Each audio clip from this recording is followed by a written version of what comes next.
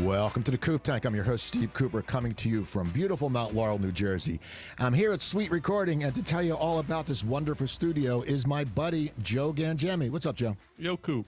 Yes, at Sweet Recording, we help brands and businesses to leverage the power of podcasting and YouTube to generate quality content, amplify the message, and expand their audience in a fun and unique way. We can help you get started from planning through to publication, and we also offer mobile recording, live streaming, and even studio design. So lots of things we can do for you. And if you're interested in learning more, you can contact us anytime at hello@sweetrecording.com or visit us on the web at sweetrecording.com. Again, that's SUITE. Take it away, Coop. You know, I have an all-female panel today, and then I was telling Jen, one of the guests before, why I like to do a female panel. My mom grew up in the Tacony area of Philadelphia. She was from immigrant parents. My grandfather was from what is now Croatia, but then it was Yugoslavia, and my grandmother was from Austria. And in 1952, my mother graduated Temple University with a degree in marketing. Now, back then, women who went to college, they either went to be a teacher or a nurse. My mom was the only female in those marketing classes, and she actually had a job lined up with Campbell's Soup in her senior year. So I always love the input of business. And I don't call them business women because they're women who do business. A lot of people call them business women. I love the insight because they go through different things. I mean, my mom, I imagine what she went through, but that's why I have they're not business women. They're professional, strong women who are in the business world. And my first guest from Canvas Me is Jen Groover. How you doing, Jen? Good. How are you? I'm great. Thanks for coming on. And from Century Consulting, we have Julia Brines. What's up, Julia? Hey, what's going on? Thanks for having me. Thanks. And my buddy who also does, I know from the comedy world, from High Five Performances, Teresa Hummel-Kralinger. How you doing, Teresa? I'm doing well today, Steve. Thanks for having me. So, Jen, tell us more about what Canvas Me is.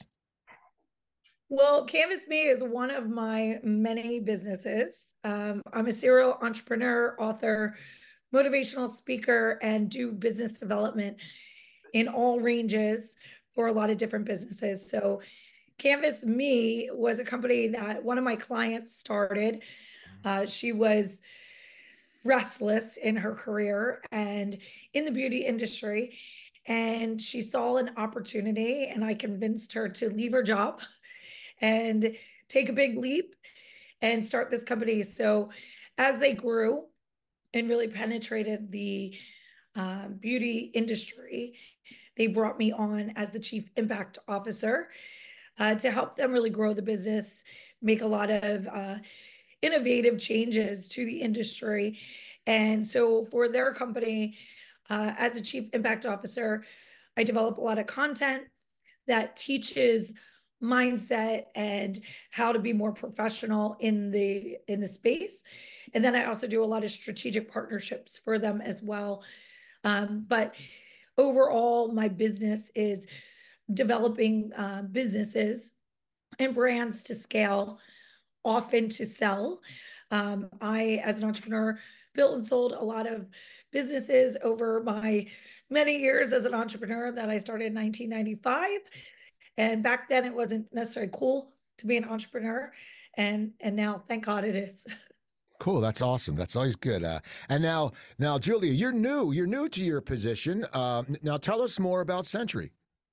Yeah, so Century Business Consulting started about 12 years ago. A handful of former Big Four entrepreneur type thinkers started it, wanting to be an advisor to the accounting firms for their clients. So what we focus on is all the things you need to have a clean audit, have a clean tax filing, have a full accounting department if you don't necessarily want to hire those resources internally, along with some other specialty things like business valuations, forensics and litigation support.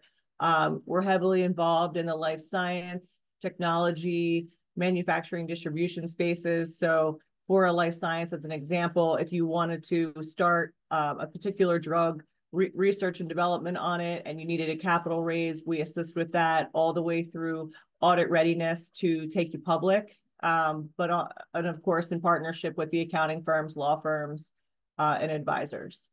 Okay. And how about you, TK? Let me make sure I'm off mute here. Well, my company is High Five Performance, and I work with leaders to create places where people want to work. So we focus on employee engagement, organizational culture, leadership development, and good best practices. And as you can imagine, post-COVID, business is booming.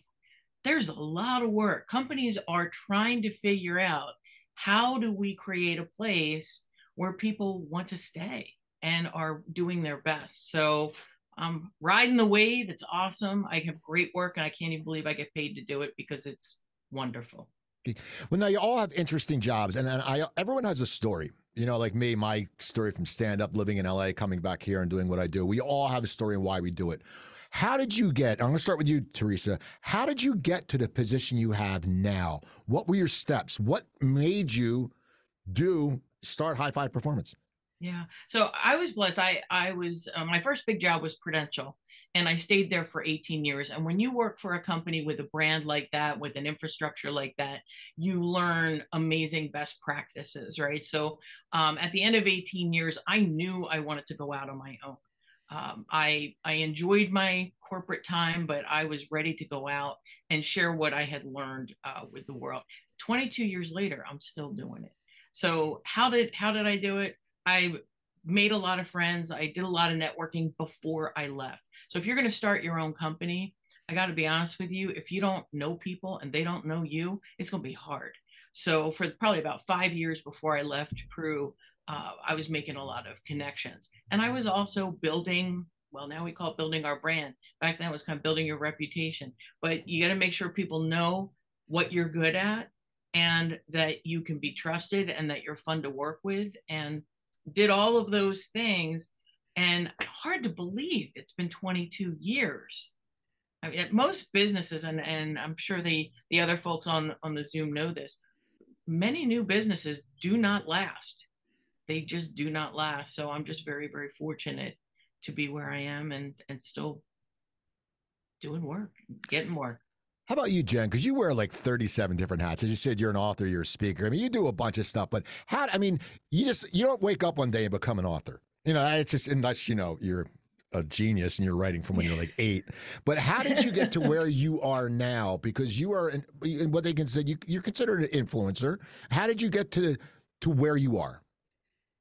Well, like you, I had a very strong mother, and she was a trailblazer in the 70s. Well, I was born in the 70s. Before me, she was a trailblazer too, but she was running campaigns for politicians in the 70s, had a TV show, and was doing things that women back then didn't do. So in her TV show, she would have a lot of conversations around mindset and what makes somebody great. And I believe, looking back on my life, sitting in the TV studio, not happy, by the way, sitting in the TV studio, I wanted to be out playing with my friends. But she would have legends on, like Steve Carlton and Tug McGraw and Ron Jaworski, and people that other people admire, having these conversations. And I believe that really stoked the fire of curiosity and desire to not have mediocrity in my own life. And again, then I didn't know that, but looking back, I believe that's a big part of why I went on the path that I did. I started my first business right out of college in 1995 in the fitness industry. The industry was brand new back then. When I told my dad after graduating college I was going to the fitness industry, he was like, what is that? Like, that's not even a thing. And I became a national level fitness competitor. I worked for Reebok on the aerobics performance team, and learned actually influencer marketing back then. Now, we didn't call it that. There was not a term for it back then, but we were humanizing the steps and the slides and all this fitness equipment and apparel and shoes, and really making a movement of an industry. So watching that and observing that and being part of that definitely also influenced how I was going to create my career. And back then I was surrounded by authors and speakers, and it became normal. Like, you just become an author. So then I moved to QVC and did a lot of brand development with other brands, and then my own brands on QVC. And my mom used to say, when you're around bad behavior enough, it becomes normal. But if you're also around good behavior enough, that also becomes normal. And so I always chose to be in environments where people were doing great things, and I felt like I was slacking and I had to keep rising and climbing and doing things. And I believe that's true. So I became an author and doing all the things I'm doing just to keep spreading messages and being part of movements and um, sharing my story, just like all the other women on here. You take your life experiences, your bumps, your bruises, and the successes, and you share them with other people to help inspire or keep people from making the same mistakes. And as an entrepreneur, I made plenty of mistakes. So I try to help people not make those mistakes and aspire for greatness, whatever their potential is, to aspire for that for themselves. Okay. And how about you, Julia? Because, I've known you from different positions. You're with a new position. But how did you get to where you are and what you do? Yeah, so my family came from a background of service, so military, police, voting booth workers, things like that. And because of it, I always wanted to leave whoever I met, whatever I touched, better off in some direction, whether it was just an inch or if it was extremely better off after I helped them do whatever it was. So they called me and my family the fixer. So I went into banking because I had a family and I needed set hours, and I was in banking for 16 years. And like Teresa and Jen, like grew my network through all the service communities and organizations by giving back to the towns that I worked in, giving back to larger organizations, things like that. And then got tired of we'll call the corporate world, and wanted to do more with privately owned companies and help them kind of get out of lack of good vendor management. So went into private equity, then into the accounting professional services industry. And it's really my passion to work with business owners, entrepreneurs, now publicly traded companies, to have a global perspective come into the conversation. So as a business owner, there's always problems. You always have a list of to-dos, what keeps you up at night, all the things you have to have your hand in to get where you need to be. And then my perspective is looking at all the things, the global perspective, and getting you out of the weeds, so that as an entrepreneur, you can have that vision and take your company where it wants to go and fill the weed positions and all the things that have to be done daily with the people that have those capabilities and should be doing them, and allow the business owners to grow the companies and get out of the office. Okay. So now I'm with Century and doing that. And just like Teresa and Jen said, you have to have a network to be able to go to that level. We're a global national company, and being able to bring that perspective to business owners is a passion of mine. Okay, so you all have a good track record. It shows you're doing something right.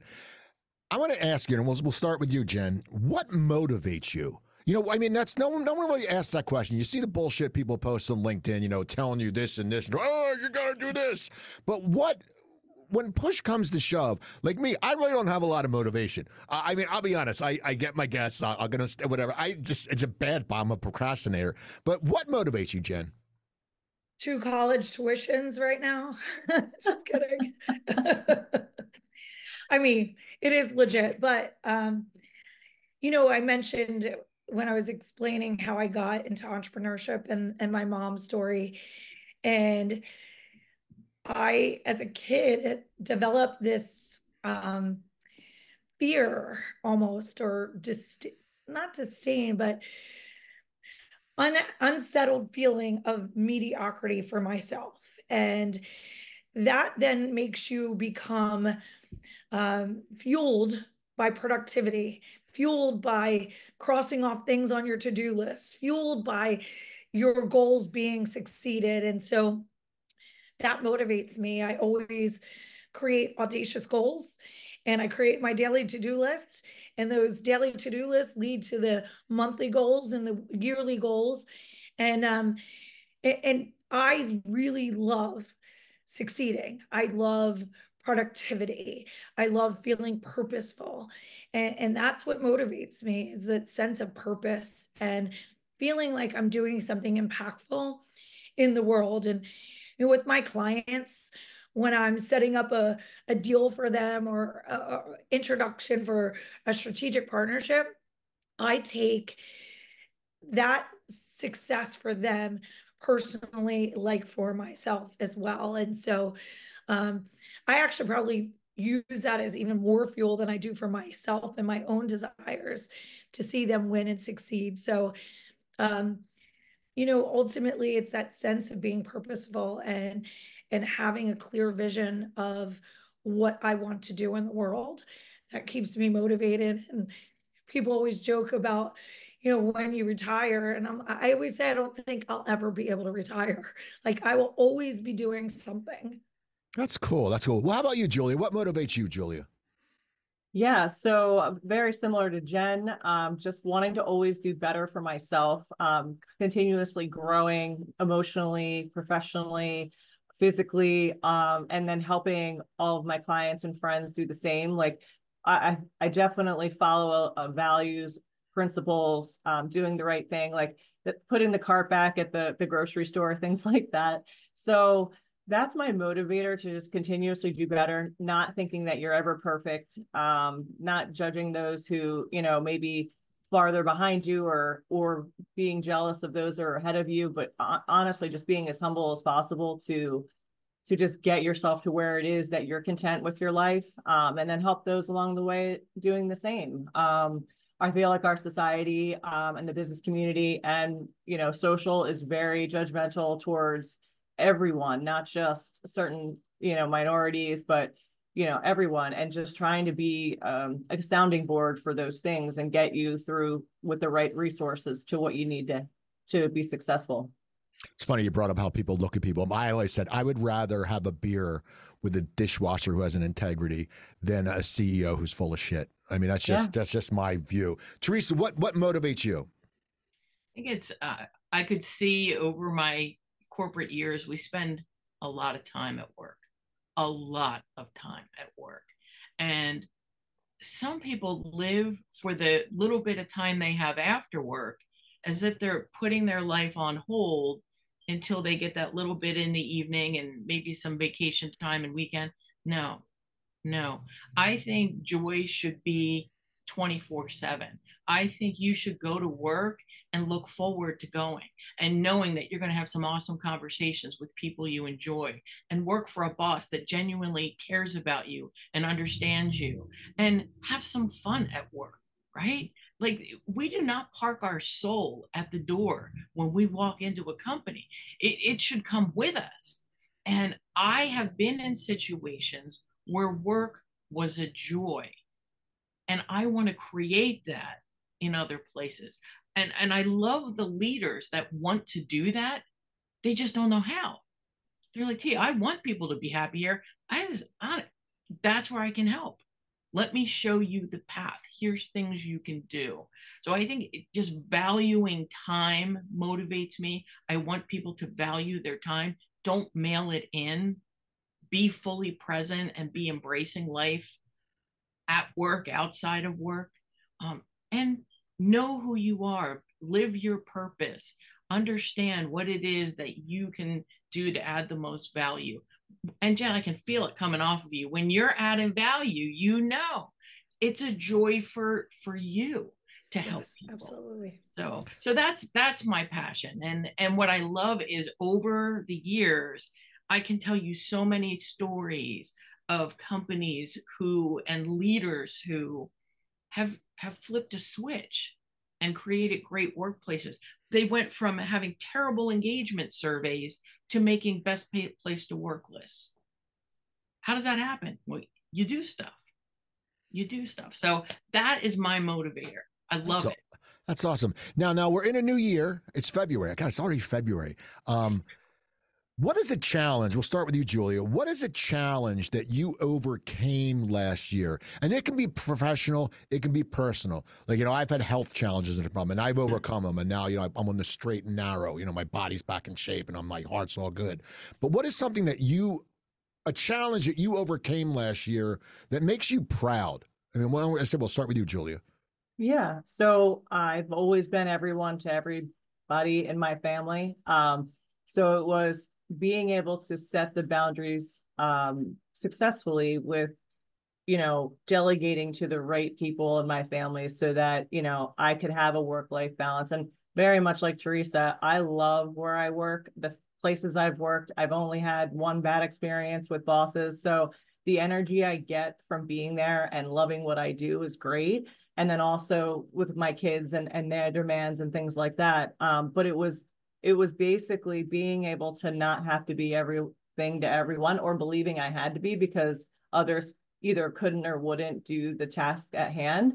And I was successful in changing that in my life last year. So that to me, even though it's personal, it does affect work, was really great. And actually learning how to say no to things, and not having to be, yeah, I can go, sure, that kind of thing. So it took me a long time to do that because I didn't want to disappoint anybody that meant something to me. But realizing that if you just say why, it's no problem. So that was my success last year. How about you, Teresa? What's a challenge you overcame last year that that makes you proud? That you can go, yeah, I'm proud. Oh my gosh, I did a crazy thing. Okay. And I did it on a whim. I didn't even think it through. So I signed up for a year-long course at Wharton to be certified as a chief human resource officer, right? Year-long program, courses every week, homework, papers, the whole shebang. It was the best thing I've done in a long time. It was crazy hard. I mean, there were weeks where I'm like, I don't even know. I don't even know if I can do this. But I got through, I wrote the papers. And the best thing that came out of that, one, knowing that I could do it, and I did, check it off my list. Two, people that I met. Oh my goodness. People all over the world, global HR leaders are now in my circle of friends. So, it's been a long time since I've gone to school. I don't know about anybody else. It's been a long time. And I honestly didn't know if I was up for it, but that was huge. I did it. I got the certificate, and I'm better for it. Big, big challenge. School is crazy. Yeah, 14 years ago, I was a corporate marketing manager for a restaurant. I had to take a class at UCLA, and it was just weird to walk onto campus. I'm like, I haven't been to college. I graduated college in '86. I'm like, what? And I'm like, they probably think I'm like either some creepy dude walking around or a professor. Jen, an accomplishment, a challenge that you overcame last year, that makes you proud, and you go, man, I'm good. I would say it's, my kids are sophomores in college now, and that year last year was new for me. I went from 2 kids at home to no kids, and it was really like mind blowing at first. Like, wait, I don't need to like get home and make dinner or have lunches ready, or what do I do with all this new free time? So I jumped back into some of the things in my career that I was doing when they were younger.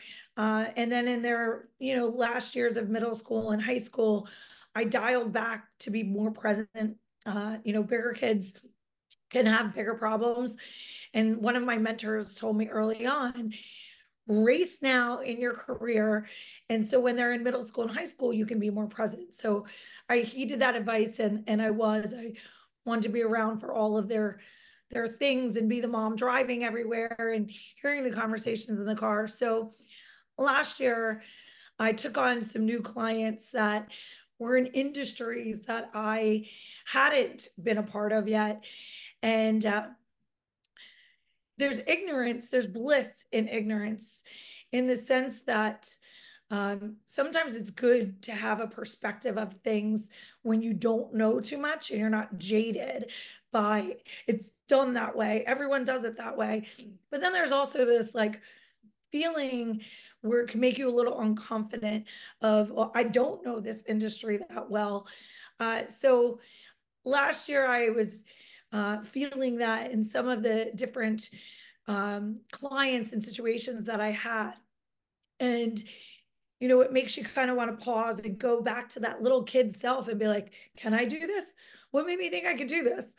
And pushing through that, it is invigorated me and my career and my passion for life more than ever. Learning new things and being a part of things that I didn't know before, and being curious and willing to be a sponge and learn. And so when you're, I'd say the advice of all of that too is, when you're getting into a new place or phase or situation in life that you're unsure and don't know, is a massive opportunity for growth. And while it can be scary, it's equally, if not more, invigorating to your life and passion. And I believe when you grow, you're happy. Happiness equals growth. And so staying in a place of growth to create happiness is the biggest takeaway from all of it. Okay.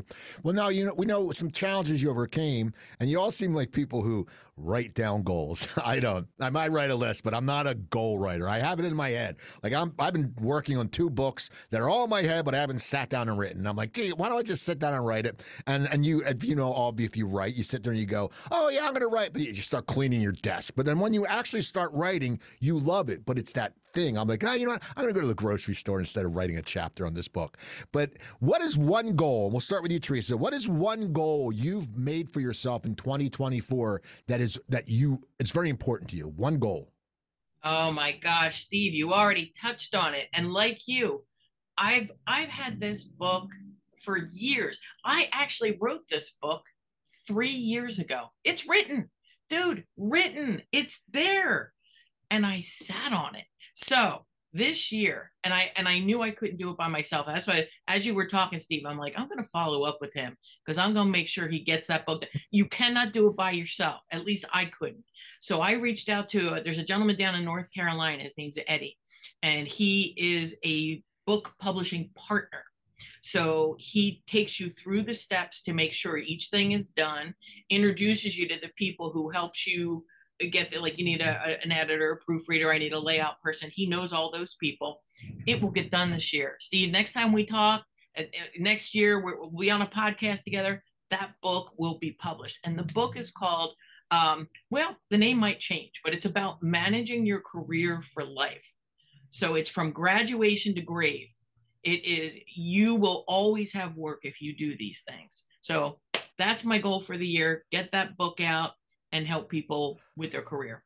That's good. I'm actually going to do a quick plug. I actually have a book, people. It's a cookbook I wrote 10 years ago. It's called Stop the Salt, and it's low sodium cooking for one without killing yourself. It's when I was single in LA and I had congestive heart failure and I had to change my diet. So you can go on Amazon. I make like $4 a month off it.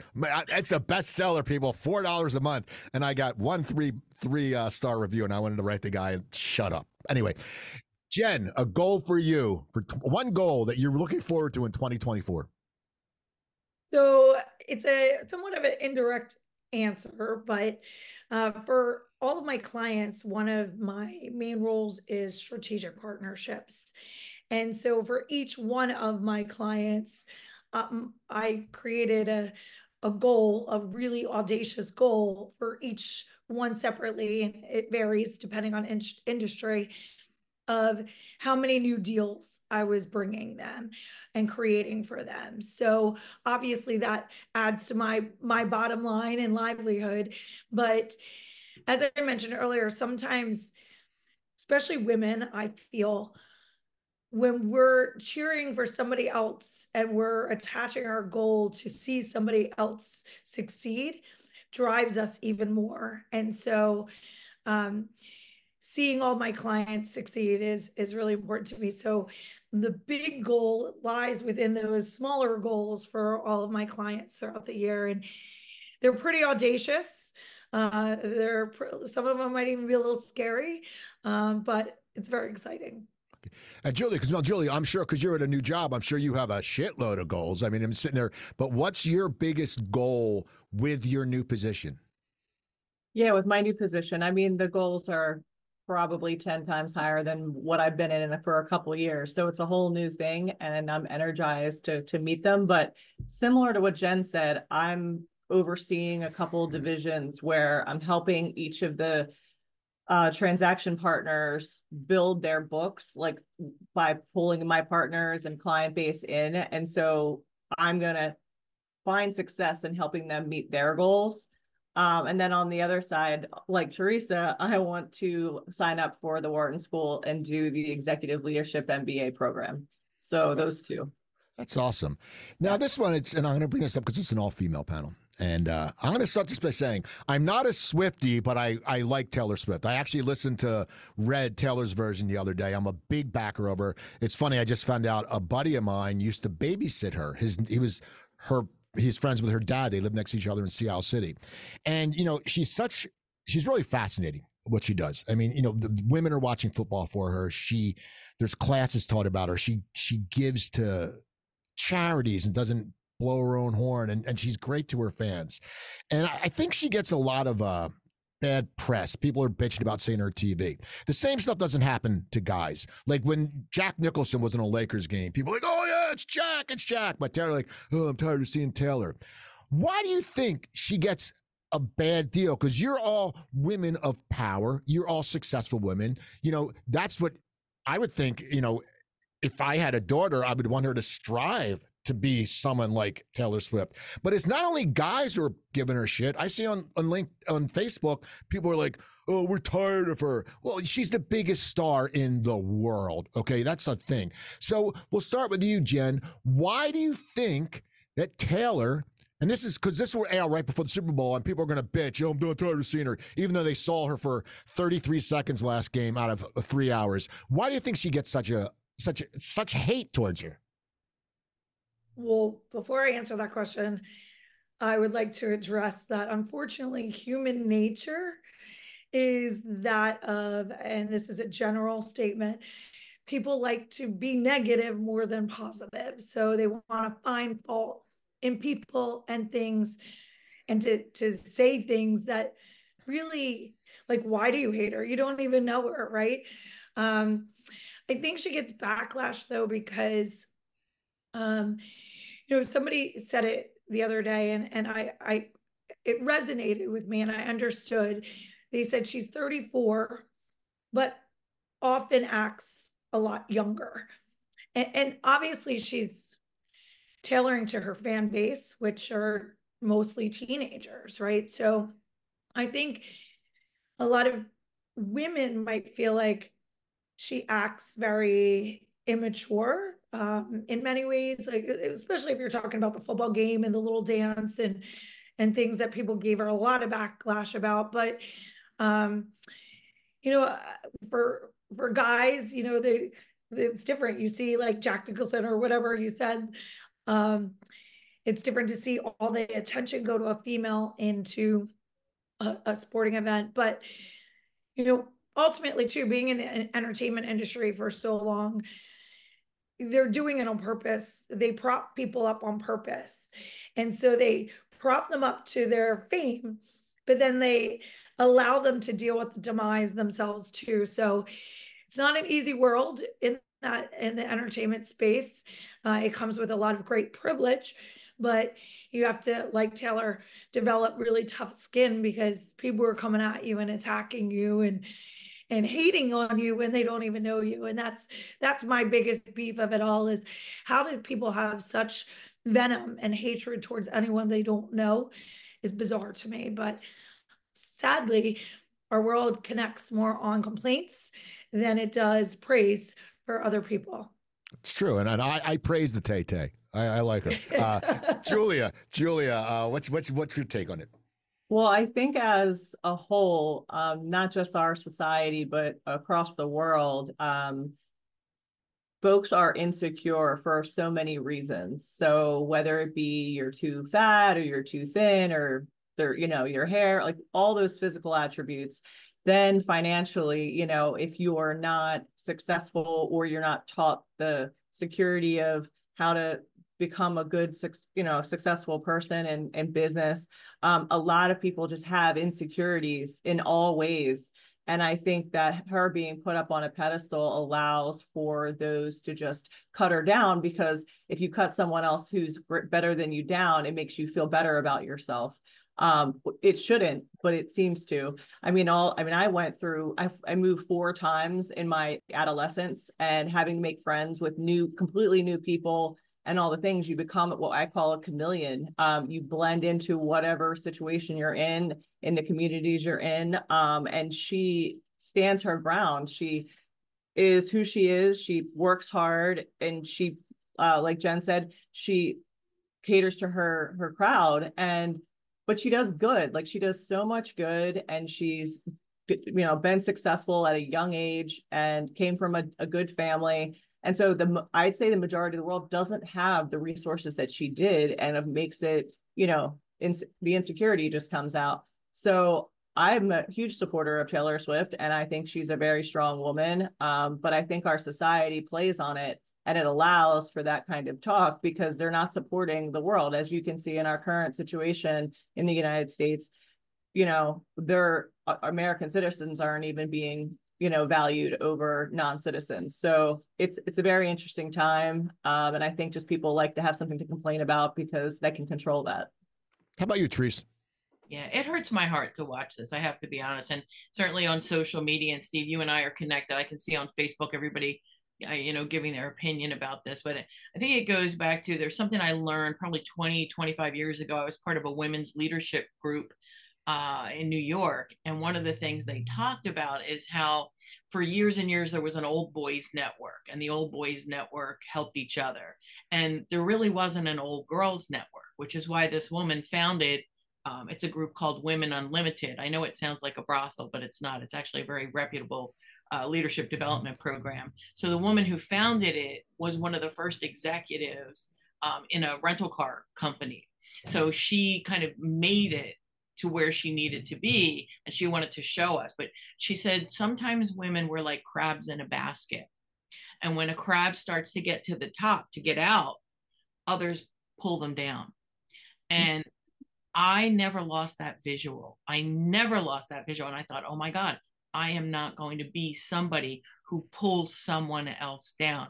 I'm going to be someone who pushes them over the top so they get where they're going. But I think that crabs in a basket metaphor is still alive and well. Here's this woman that is successful beyond success. I mean, beyond our wildest dreams. And it's like, we got to pull her back a little bit. And it's sad. It's sad, but it is a reflection of society, and it just really hurts my heart. She's beautiful. She's talented. She's wonderful. Go Taylor. It's funny you mentioned the women's network, and that brings me into my next question. See, segues, people. It's all about segues. It's 2024.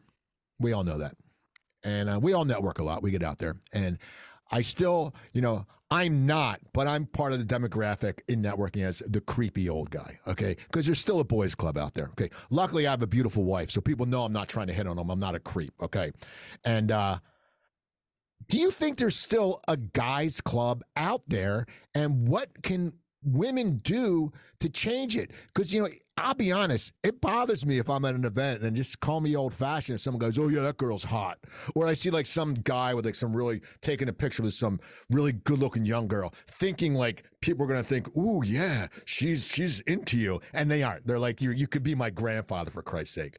But do you think there's still a guys club out there? And what can women do to break it down? Because I still see it. And we'll start with you, Jen. Do you think there's still a guys club, like the cigar smoke, chicks? Do you still think there is that mentality? And through your years of networking, has it at least decreased a little bit? Honestly, I feel like I figured out early on in my career how to be part of it and not alienate myself by a perspective that kept me out of it. I was a tomboy growing up. I played sports. I played with all the guys in the neighborhood more than the girls. So I could, and in high school, like I hate drama. I don't like girl drama when you're in high school and things like that. So I stayed away from it. And I was the girl that became friends with a lot of groups, but never infiltrated in one space too long because then drama ensues. So I would always hang out with the guys. I mean, when all my guy friends started getting married because I couldn't be a groomsman, I was the reader in all of their weddings. So um, I never really felt that way. I think because I was always like one of the guys as a girl growing up, and I think when you think that way, when a woman is entering a corporate world especially and thinks that way, you get in your head and you create this energy or this wall or barrier, and not even know. A lot of times women don't even realize they're doing it, but it's this like defensiveness that makes them less approachable. And I talk to young women about it all the time, because if you're thinking this, you're going to project an energy around it. So um, you know, in my career, actually, sadly, more women have kept me from my success than men have. And so um, I think that it's morphed really, and a lot of women who are successful figured out how to coexist and not let that be their mental barrier. And you know, a lot of my greatest mentors have been men too. So my perception, my personal perception around that topic is different.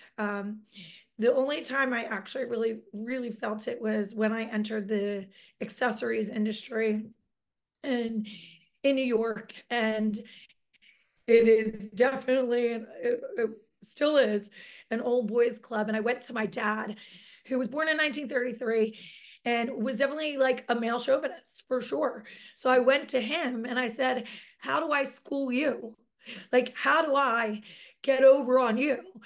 And he gave me advice, and I was young at the time, and basically he was like, you know, you don't, what happens is sometimes women try to prove too much in those circles, and instead like just kind of fly under the radar and outwork them, and your goals, your success will show them who you are and your character. So keeping your word and following through and outworking other people, those are the things they're going to see. So but yeah, like I said, when I encountered it early in my career, I went to the source and said, how do I navigate you in this world? Okay. Now, how about you, Julia? Do you see it out there? I definitely see it out there, but I'm similar to Jen. I grew up in Maine, and so tomboy, out and about on four-wheelers and dirt bikes, and the majority of the people I was with were men and boys. And I also kind of run the other direction from drama and don't have, I actually have more guy friends than girlfriends for the same reason that Teresa said. I've had more women try to keep me down than men in my experience. But the situations I would get involved and I would have where there was a male chauvinist and things like that, I didn't come in, as a dominant. I just had conversations, slowly outworked, infiltrated from the ground up, not the outside in, and it works fine. And I don't treat women and men like women and men. I treat them as humans, and I don't like say, oh, well, you're in this group or you're here and I have to treat you this way. I just treat everybody equally and have intelligent conversations across the board, and it's fine. I also became really good at, and funny, I talked to my dad about this too, when there's a lot of the older generation that'll just say things and they don't realize that it's even wrong, because that's how they grew up. So I learned how to combat it, where if somebody came at me in the wrong way, I would, easily combat it and have a conversation that wasn't passive aggressive, that wasn't, heated. And then they're very much enlightened by the conversation. And it made the better. And as well as the men that are coming up and, that are our age, they're different. They're just different now, which is nice. So in my perspective, that it's definitely changed. But again, it is your mindset on how you walk into the situation. Okay, how about you, Teresa? I'm going to look at this from two perspectives. First perspective, corporate America.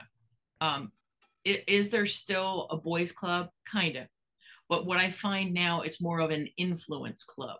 So there's people who have means, who have influence, and you're either in the club or you're not in the club, or you're in the fringe wanting to be in the club. So that is impactful. And I think generationally, and Julia, you started to lean into this, generationally, we're starting to get to a place where it's not an old boys club. I mean, even just the games we played as kids, when, back in the 60s and 70s, we play house, we'd play Barbies, right? As women, men would play sports. The goal of house and Barbies was just to be nice to each other and collaborate. The goal of sports is what? To win, right? So we get into the working world having learned how to live our life through play, and it was very different what our goals were. Now, boys and girls are playing the same games. They're playing video games. They're both playing sports. So we're starting to shape our people in the workplace through play to be more equal and see each other as equals. Now I want to look at the comedy world, Steve. I'm going to look at the comedy world because I got to be honest with you, we have not made as much progress there. I have still, within the last 5 years, I got a call from a booker. He says, look, I don't typically book women, but they requested you. And I thought, well, that's just lovely. But Steve, we're still facing this in comedy. I forget where I got this data, 13% of paid comedians are women. 13%. Why? Because it is still not a world that welcomes women. Women comics are still fighting. So we gotta make our way, even though we're very funny. I will say something about that, though. When I was in LA, I had a weekly show called Cooper's Angels, and I only booked female comics. Oh, Flappers Comedy Club in Burbank. They always screwed it up. They'd write on the sign Cooper's Angles or Cooper's Angeles. I'm like, you can't get angels right. It's not a tough word. So I met you all through networking. You're all good networkers. Julia, what makes you a good networker? Wanting to develop a relationship, not close a sale, is my, learn who they are, how I can help. I'm a go-giver, always have been. Interestingly enough, on our previous topic, I just got invited to a men's only networking group that they're opening up to women now. So on the whole, evolution of that, it's kind of great, but it's really just follow-up, relationship, how we can help each other. We're all trying to grow and do better. So that's what I think makes me a good networker, and always trying to connect people who may not know each other as a mutual, beneficial relationship. How about you, Teresa? What makes you a good networker? Oh my gosh, everything Julia said, everything. I was going to say Go Giver. If you haven't read the book, The Go Giver, read the book. Being a person that is focused on making other people whole, getting what they need, making the connection for them is so joyful. And it's like a boomerang, right? So you put it out there, you're throwing this love out there and this connection, it comes back. And you don't do it for it to come back, but it always does. And if you continuously every day make a good connection, give a good piece of advice, lift somebody up, whatever it is that you do, you are building this pot of amazing energy, and it always comes back. So that's same philosophy as Julia. Go giver. How about you, Jen? Well, not to sound like a copycat, but I definitely want to echo everything that Teresa and Julia said. But in first grade, I was tied to my chair with yellow yarn. The memory is still clear as it was that day, by Sister Elizabeth, because I was roaming around the classroom, curious as to what everybody else was doing. And Sister Elizabeth kept me there until my mom picked me up from school. And Sister Elizabeth thought I was going to be in trouble by my mom, but I learned a very valuable life lesson from my mom to Sister Elizabeth that day. And my mom said to Sister Elizabeth, she's curious and she likes to connect with people. And that's one of life's most important skills. And I want her to be flourishing in that and not having it squashed. So that seed was planted very early on. And thank God it was my nature to be curious and connecting with people, building, like Julia said, relationships, and like Teresa said, connecting people. I love, like, I get a high off of connecting people. I mean, I love it. And it's funny because it's an abundant mindset. It's not a transactional mindset. And you need to have faith in life working out the way it's supposed to with an abundant mindset.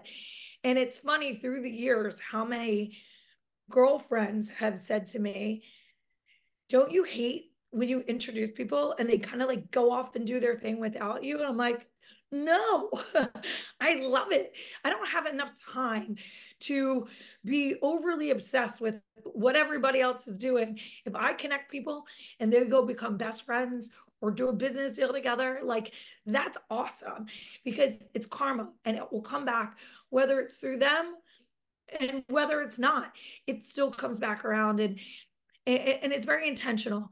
I pause in my life and think about, who didn't I talk to for a while? Or if somebody pops in my mind, I have a rule with myself to reach out to that person and just say, hey, how you doing? Just wanted to check in. And just yesterday, I was on a call with this guy who I spoke for their company before, and we became friends after, and he would ask me business advice, and I just caught up with him. It was the new year, wanted to see how his new job was going. And he said, you know, Jen, one of the things I appreciate about you the most is that you keep connected. You keep reaching out and checking in on me. And it's really that simple. It's just about being intentional and being authentically desiring to connect in a way with people, to find out even how they are, or what can I do for you? How can I help you? Those are some of my common desires. And so I believe those are the, everything Julia and Teresa said, and adding that abundant versus transactional mindset is how you really develop an incredible network. And like one of my mentors said, when I was 25, is your network is your net worth, mentally, physically, spiritually, and financially. Okay. Well, here's something, Teresa. You mentioned the Go Giver book, and I always like to find out what's a book, and you can't say that one, Teresa, because you already said it. I always ask this question: what is a book? One book that you've that's made a difference for you. What's made you. What's one book that And I don't read business books. Like, I mean, I read like Motley Crue, The Dirt, and stuff like that. I have no interest in business books. But what I'm being honest. But I can tell you're all very well versed in books. You look like the business book reading crowd, which is a good thing.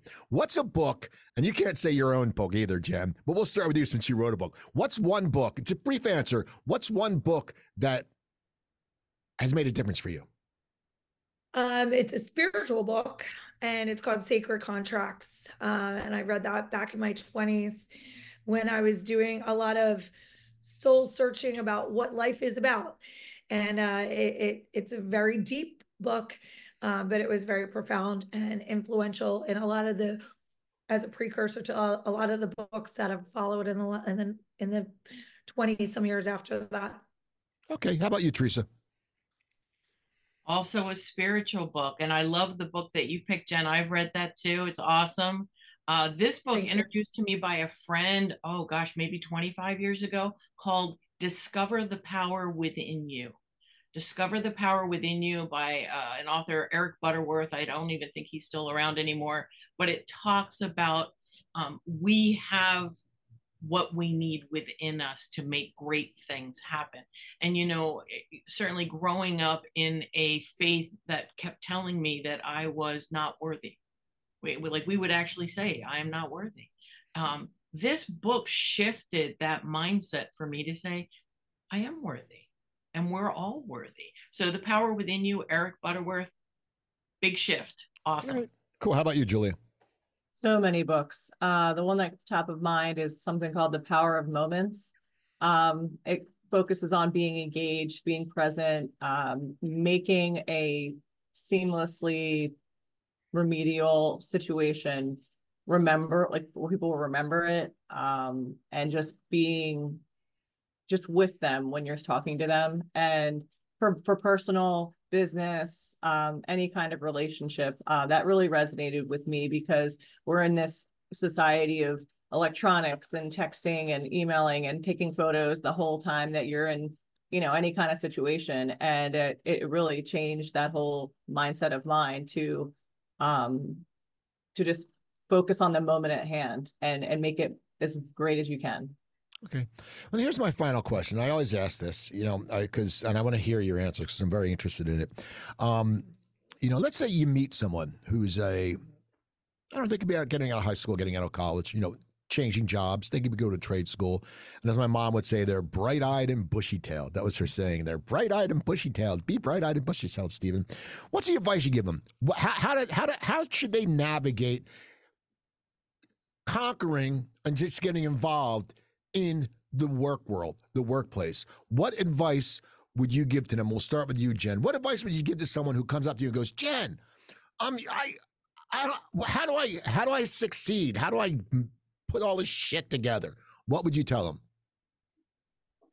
Well, there's a saying that is a big part of my first book that I live by is have more fear of regret than failure. And if you live with that premise, you'll take chances. You will face your fears. Even when you're not confident, you'll move forward. You'll realize, and for me, it was a moment where I wasn't living to my potential and my kids were very little. And I was sitting literally on a rocking chair on my front porch and reading a magazine that had a story about these guys that had very successful idea. And I had an idea just like that. And I didn't proceed with it. And they were making hundreds of millions of dollars with it. So that pit of regret at that moment was so profound that I never wanted that pit of regret ever again in my life. And I realized that if I had more fear of that regret than I did of actually failing, I could take on anything that would be an obstacle or fear. And so that's one of the most profound realizations and pieces of advice I give everybody. Okay. How about you, Julia? So I do this a lot. And one of the things I always say is figure out something that you truly love, whatever it is, and then focus on monetizing it for work. And a lot of that is soul searching. Like I'm going through it with my older daughter right now, kind of figuring out what she really is passionate about, because I came from a school where it's like, get a job, do this, and it really had nothing to do with what I liked, And I feel like if you are into it, personally, what Teresa says, you'll enjoy it the whole time you're doing it, whether you're working or being in personal social situations. So that's one of the things I tell the young kids that graduates that I meet. How about you, Teresa? I think it's always learn and grow. Like you're never done. So when you work in a corporation, and those of you that have, this, we usually have this thing called a professional development plan, right? Everybody does their professional, and we're kind of like, all right, what do I got to fill this in? No, everybody should have. Don't worry about your company. This is for you. You want to say to yourself, here we are today, which is February 2nd of 2024. A year from now, I am going to be better in some way. I'm going to have something new. I'm going to have conquered something. What is that? And be thoughtful about it. I have a development plan every year. I have a development plan this year. On my list is something that I wanted to kind of push to the side, but I can't. AI is, we got to face it. It's here. Got to do it. So I got to take a deep dive. So have a development plan, and every year look back and say, I am better than I was last year for having focused on this and done something. Learn and grow. This was great today. You guys have been great guests. Guys, I mean, you women. I always say right. guys.